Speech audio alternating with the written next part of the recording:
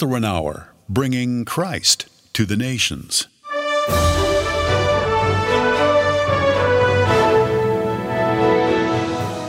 We don't choose our parents, and for the most part, we don't choose our neighbors either.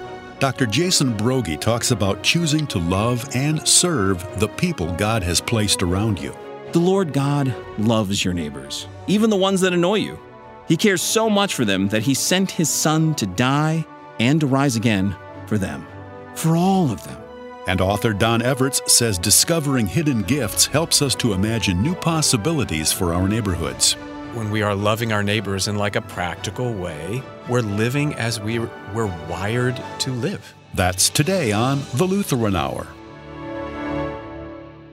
This is Mark Eicher. Thanks for making this program part of your day, and thank you for your faithful support. Your gifts and prayers help the Lutheran Hour bring Christ to the nations and the nations to the church. Learn more at lutheranhour.org. Now here's our guest speaker, Dr. Jason Broggi. I've been surprised over the last couple years to discover just how many people, just how many Christians, do not care about their neighbors and their neighborhoods. In many cases, don't even seem to like them. Over the past couple of years, Lutheran Hour Ministries has been developing the Hopeful Neighborhood Project, based on our research with the Barna Group. As a part of this, we've been doing workshops, beta testing our curriculum, learning so that we can refine it, improve it, and make it better. During these workshops, there's been one consistent stumbling block that has come up time and again. People like the materials. They like the process. They think the project is good. But people do not understand why we're doing it in neighborhoods. During workshops, people have come up to me at breaks and said, "But I don't know my neighbors." People have come up to me and they've said, "But I don't like my neighbors." People have come up to me and said, "Oh, those people over there need me more." People have come up to me and said, "But you don't understand, Jason. I live in a gated community. Everything is wonderful. My service should be given somewhere else." It's as though people do not have a sense of calling to the very place in which God has placed them.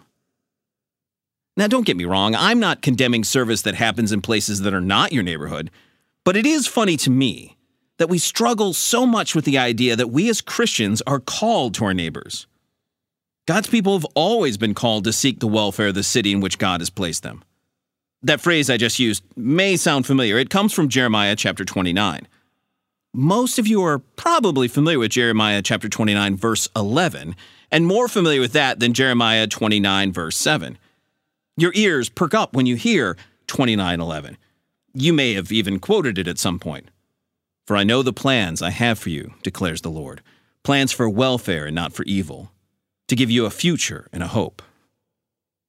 However, to properly understand that famous verse, you have to contend with all that comes before, including this idea in verse 7 that we should seek the welfare of the city where I have sent you into exile, and pray to the Lord on its behalf.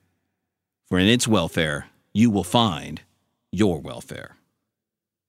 To better understand this call to seek the welfare of the neighborhood, let's take a moment to step back in time, recall the Sunday school flannel graph lessons of our youth, and remember where we are in the biblical narrative. You remember that after King David, Israel was led by a series of kings who, for the most part, led God's people further and further away from Him. Eventually, God begins sending prophets to warn His people that a reckoning is coming. The freedom, the peace, the liberty they have all enjoyed will come to an end.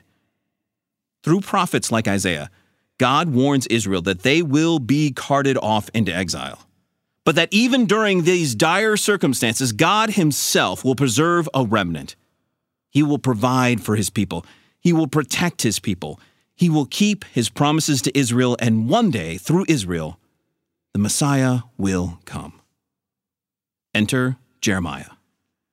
Jeremiah is writing over a period of years prior to the exile and then during it. Chapter 29 takes place after God's people have been forcibly taken from Jerusalem and have been relocated to Babylon. Now, after getting there, a false prophet named Hananiah comes to God's people in captivity, claiming to be a prophet with good news. The captivity will only last 2 years, he says. And the people rejoice. This is great news. Their hardship, their burden is almost at an end. Don't bother unpacking, honey. We're heading home soon. The only problem is, it's a lie. God sends Jeremiah to Hananiah with words of condemnation. Hananiah may have given the people of Israel hope, but when they find out it is a false hope, the burden of being in exile will be all the worse. And worst of all, he has spoken lies in the name of the Lord God Almighty.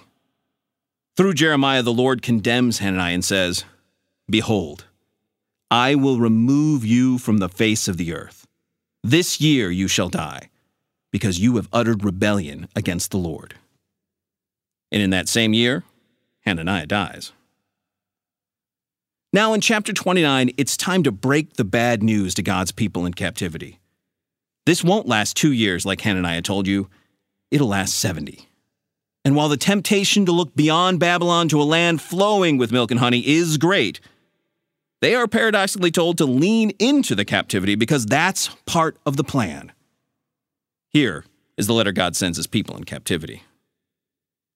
"Thus says the Lord of hosts, the God of Israel, to all the exiles whom I have sent into exile from Jerusalem to Babylon. Build houses and live in them. Plant gardens and eat their produce. Take wives and have sons and daughters. Take wives to your sons and give your daughters in marriage, that they may bear sons and daughters. Multiply there and do not decrease. But seek the welfare of the city where I have sent you into exile, and pray to the Lord on its behalf, for in its welfare you will find your welfare. For thus says the Lord of hosts, the God of Israel, do not let your prophets and diviners who are among you deceive you, and do not listen to the dreams that they dream, for it is a lie that they are prophesying to you in my name.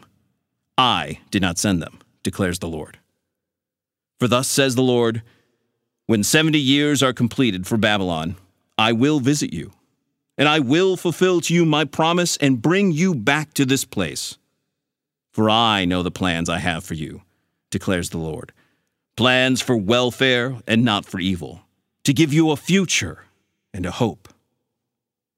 You see, the Israelites are not called to look elsewhere for God's plans to be worked out in the world, but in the very place He put them. Pray to me, He says. Worship me, but make that place a better place while you are there. Seek the welfare of the city. And remember, this will last 70 years, a lifetime. There is a good chance that none of the original hearers will be alive when it's time to return to Jerusalem. With that in mind, God is telling his people, don't fight or ignore the surrounding culture. Work for the betterment of it. Live your lives in dedication to the Lord your God, and in so doing, seek the welfare of the city. And if you think through the lexicon of Sunday school lessons from your childhood floating through the back of your brain, you will realize that is exactly what they did. Some of your favorite stories come from this time period and are examples of what happens when God's people seek the welfare of the city. Think back to Daniel in the lion's den, or Shadrach, Meshach, and Abednego. In both cases, you have examples of God's people seeking the welfare of the city, even when the city was not seeking their welfare.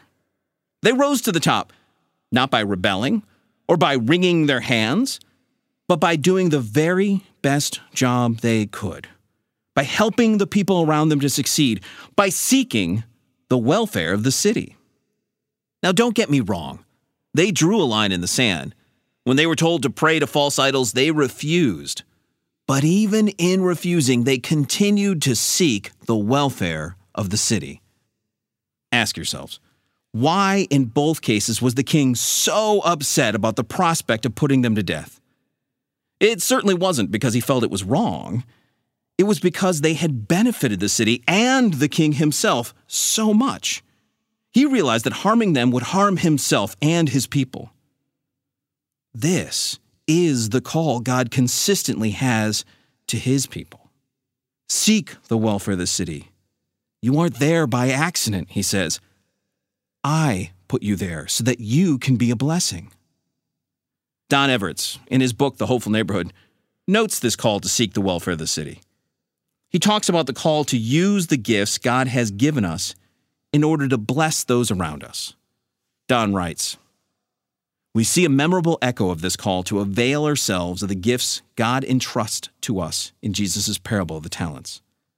The faithful servants are those who use the money, gifts, entrusted to them by their master to do business. And the unfaithful servant simply buried what his master had given him. Jesus is inviting his disciples to behold the many gifts God has entrusted into their hands. And when we read the rest of the New Testament, it appears that's exactly what they did. The early church was alive with the use of gifts. Whether those gifts were money, land, spiritual gifts, leadership abilities, visions, other people, or the greatest gift of all, the gospel of Jesus. The early church responded to Jesus' call to use every gift God had given them. We even hear Peter call Christian exiles facing persecution to this same ideal in his first letter. Peter writes, "Beloved, I urge you as sojourners and exiles, keep your conduct among the Gentiles honorable, so that when they speak against you as evildoers, they may see your good deeds and glorify God on the day of visitation." And this is how Christians have lived throughout history. They have sought the welfare of the city. They put their churches in every neighborhood and worshiped with their neighbors there. When plagues swept the land, they stayed and cared for their neighbors regardless of what others did. Christians built schools for the neighbors, hospitals, orphanages, food pantries, all the while proclaiming the gospel, giving an answer for the hope that is within them. We have a rich history of living into God's call to seek the welfare of the city. And this is why I find it so confusing that so many people do not recognize the call God has placed on them to serve their neighbor right where they are, in their neighborhood. The Lord God loves your neighbors, even the ones that annoy you. He cares so much for them that he sent his Son to die and to rise again for them, for all of them. For the thief, the bigot, the liberal, the conservative, the one with the manicured lawn who judges your overgrown lawn, and the one who has let their property become overgrown and run down. He cares for all of them.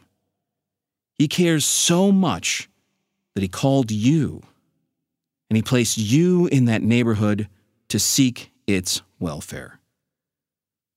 It can be tempting for us as Christians, sure of our salvation in Christ alone, to focus on the resurrection to the exclusion of that which is happening here and now. But that certain hope in the future is exactly what gives us the ability to use our God-given gifts for the sake of others in the here and now. Because God really does know the plans he has for us. When he uttered those words to Jeremiah thousands of years ago, he wasn't talking to an individual. He was speaking to his people, all of them, his children. And the plan was to ensure that Israel prospered so that the Messiah could come, to be born in a manger, live the perfect life, die and rise again so that through Jesus, God's people would become his children. And now, as secure members of God's family, those children could be placed all around the globe throughout time to be his light to the world, used to invite others into the family. In Jesus, God has made you his child, and he has called you to be a light right where you are, in your neighborhood, seeking the welfare of the city. Amen.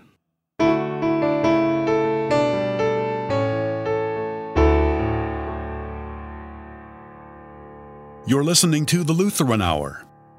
For free online resources, archived audio, our mobile app, and more, go to LutheranHour.org.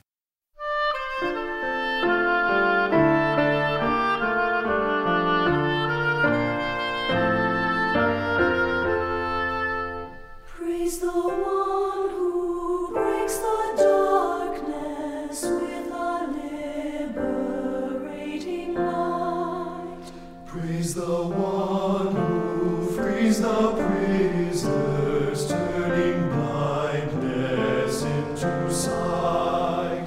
Praise the one who preached the gospel, healing every dread disease, calming storms and feeding thousands with the very bread of peace.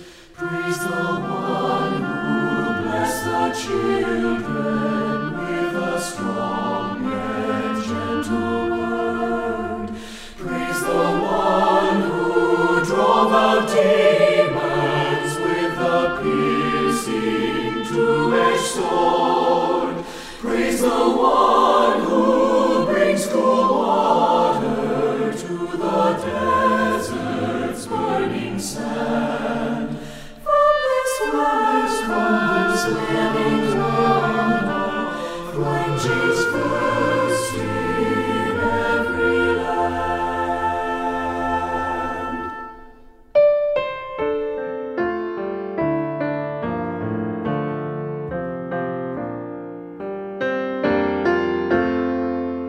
Let us praise the Word incarnate, Christ who suffered in our place.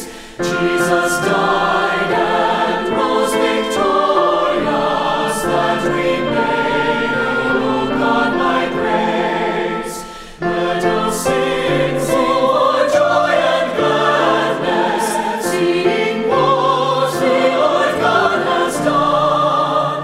Let us praise the true Redeemer, praise the one who makes us one.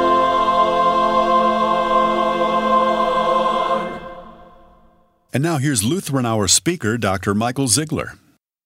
Thank you, Mark. I'm visiting with Don Everts, a writer with Lutheran Hour Ministries and the author of the book, The Hopeful Neighborhood. Welcome back, Don. Love being with you, Mike. Also joining us is Jennifer Prophet. She's the director of community programming with Lutheran Hour Ministries. Welcome back, Jennifer. It's nice to be here. Thank you. Okay, both of you have been learning about how many practicing Christians volunteer in their neighborhoods to help raise the overall well-being of their neighbors. But could you give us some specific examples of projects, of things that are going on that you're familiar with, of efforts to pursue the common good? One is a community garden in a place where the city had torn down a building. And instead of saying, oh, this is an eyesore, one neighbor said, what can we do to make this place more beautiful? And so they started a garden. They put cut flowers in, so then they can take those flowers and share it with shut-ins or other people in their neighborhood. Yeah, it can be little things. I remember early in the quarantine, I got a little sheet of paper on my door from a neighbor that I know is a believer. And he was basically offering, I'm willing to shop for anyone who needs it. Here's how I will sanitize and wash my hands. But he was just offering for, in that season when we couldn't leave our homes or you weren't sure. I have some friends in Fresno who a group of neighbors got together, believers, and employment is a real issue in their neighborhood. So they started a business in the neighborhood to employ people. We've seen people love their neighbors in little ways and in big ways. Big ways, yeah. So you've learned that a lot of Christians do volunteer their time in this way, not just in their church, but outside in the neighborhood, in the community. And from what I've seen, 3 out of 4 of those Christians said that the activity, seeking their neighborhood's well-being, actually helped them grow closer to God. Why do you think that is? When we are loving our neighbors in like a practical way, we're living as we're wired to live. And I will say from experience, if loving your neighbors involves some risk or, kind of getting out of your comfort zone a little bit, that does do wonders for your prayer life as well. I mean, it makes you cling to God a little more to do something that maybe you're not used to doing. In my self-talk, something that I've been trying to replace whatever thoughts are there with biblical thoughts, one of them is, I am just a small but important part of this community. And that's so good because it helps bring you down a notch if you need to be brought down, but it helps bring you up too, that I'm just a small part of this, but I have an important role to play, but I'm a part of something. It's not about me. That's and good. being standing out or whatever. So keep that passage in mind, Jeremiah 29, seeking the well-being or the shalom of a neighborhood. What does that mean? The short version would be what it means to pursue shalom is more than any of us think.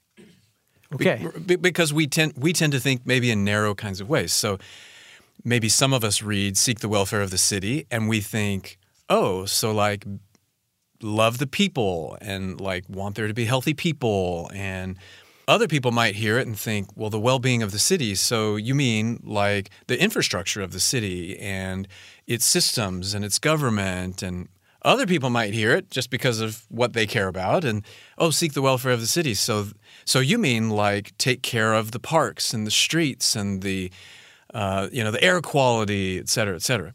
Shalom is like when everything is put to rights, like when it's all humming.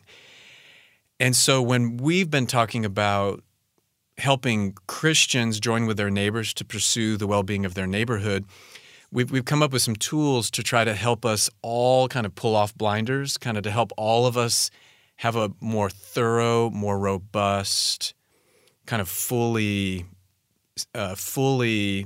Descriptive of view of that. means. So we developed this thing, maybe Jennifer can unpack it for us, but we call it the well-being window. And so it's kind of a simple tool to help all of us open our eyes wider to think about just different parts of a neighborhood's well-being. Yeah, so tell us about the well-being window? Sure, I will. And I'll just say that you can find this described in the Hopeful Neighborhood Field Guide as really kind of a practical tool of how we see and do these projects. But this is another book that I know Don helped write, and then Tony Cook, whom we also work with. Exactly. Are authors of this book. Okay. Exactly, yeah. And this book is not just a book, but also has accompanying videos that kind of can show you some of these things. So the well-being window is, think about a window with panes. So it's got 4 quadrants. One is people, one is relationships, environment, and systems. And then just like a window within each of those quadrants, there's further divisions to kind of help you understand it. This project would help us look through that window and imagine possibilities. How does that work? How would this help you imagine possibilities for your neighborhood? It gets me thinking. It has gotten me thinking about things I hadn't thought about before. I've thought a lot about sidewalks now. Right. Where sidewalks are and sidewalks aren't, and are they maintained? Are they taken care of, et cetera? So it's kind of like how deep the rabbit hole goes. Like looking through the well-being window has helped me think about my neighborhood in totally different ways and things that I wasn't thinking about before. And then that's just connected. You just start imagining different things. And I start thinking about what would it be like? Because my neighborhood is sidewalk poor. That's right. I've been to your neighborhood. You've been to There really aren't sidewalks there. And so thinking about... You got to walk in the street. We do. That's right. That's really Which funny. has its I would own never, risks and drawbacks to I it. only buy houses in neighborhoods that have sidewalks. See, and I'd never thought about it before. Yeah, So yeah. it makes me dream or imagine what could be different in my neighborhood. I had never, before looking through the window, I'd never thought, what would it look like if my neighborhood were more walkable? I'd never thought about that. But now I do. And so I think it has that effect that thinking about these different things, one of them is going to kind of strike you in a different way and make you imagine well-being. What would it be like if, there was more cultural health in my neighborhood? I've never thought about that. I've never dreamed. And that process, it kind of ignites curiosity. And that's what imagination's all about. And so the more nuanced our thinking about well-being, the more we start imagining different things. And probably among one of those is going to be something that you're like, I actually want to make that happen. How could my neighbors and I help make that happen? Well, you might remember from for previous conversations that we had that we have, a 3-step process for the Hopeful Neighborhood Project. And the first one, which we dove into a lot more last time, is discover the gifts. And the second one is imagine the possibilities. Like Don was saying, that idea, once you've kind of discovered the gifts, not just of yourself, but also your neighborhood, it's sort of like now you have this table full of things, and you need to imagine the possibilities. So the well-being window then helps you kind of organize those in a way, and we challenge people to imagine possibilities in each of the different windows using the gifts that they find in their neighborhood. That then we can get to the third step, which is pursue the common good, which is actually choosing one of those possibilities and doing it. Well, we invited Don and Jennifer here to be a window into these greater resources that Lutheran Hour Ministries offers. And so check out the book, The Hopeful Neighborhood, and the Hopeful Neighborhood Field Guide, and imagine the possibilities. It might just be getting groceries for somebody in your neighborhood, or reading at the local school, or starting a business. It could be any of those, but we want to help you start somewhere. So thanks for joining us, Don and Jennifer. Thank you. Thank you.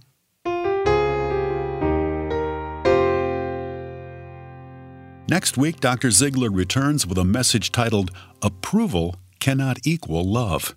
The Christian message has always been twofold: disapproval of rebellion against God, and open-armed welcome back into God's family. Love alone can hold those two together. Christians in every generation have had to learn to walk in God's love when relating to their unbelieving neighbors. And with this comes two temptations: isolation and accommodation, both of which are a failure to love. Approval on its own says, I won't bother you and you don't bother me. But Jesus cares more about the person than he does about gaining or giving approval. Approval cannot equal love.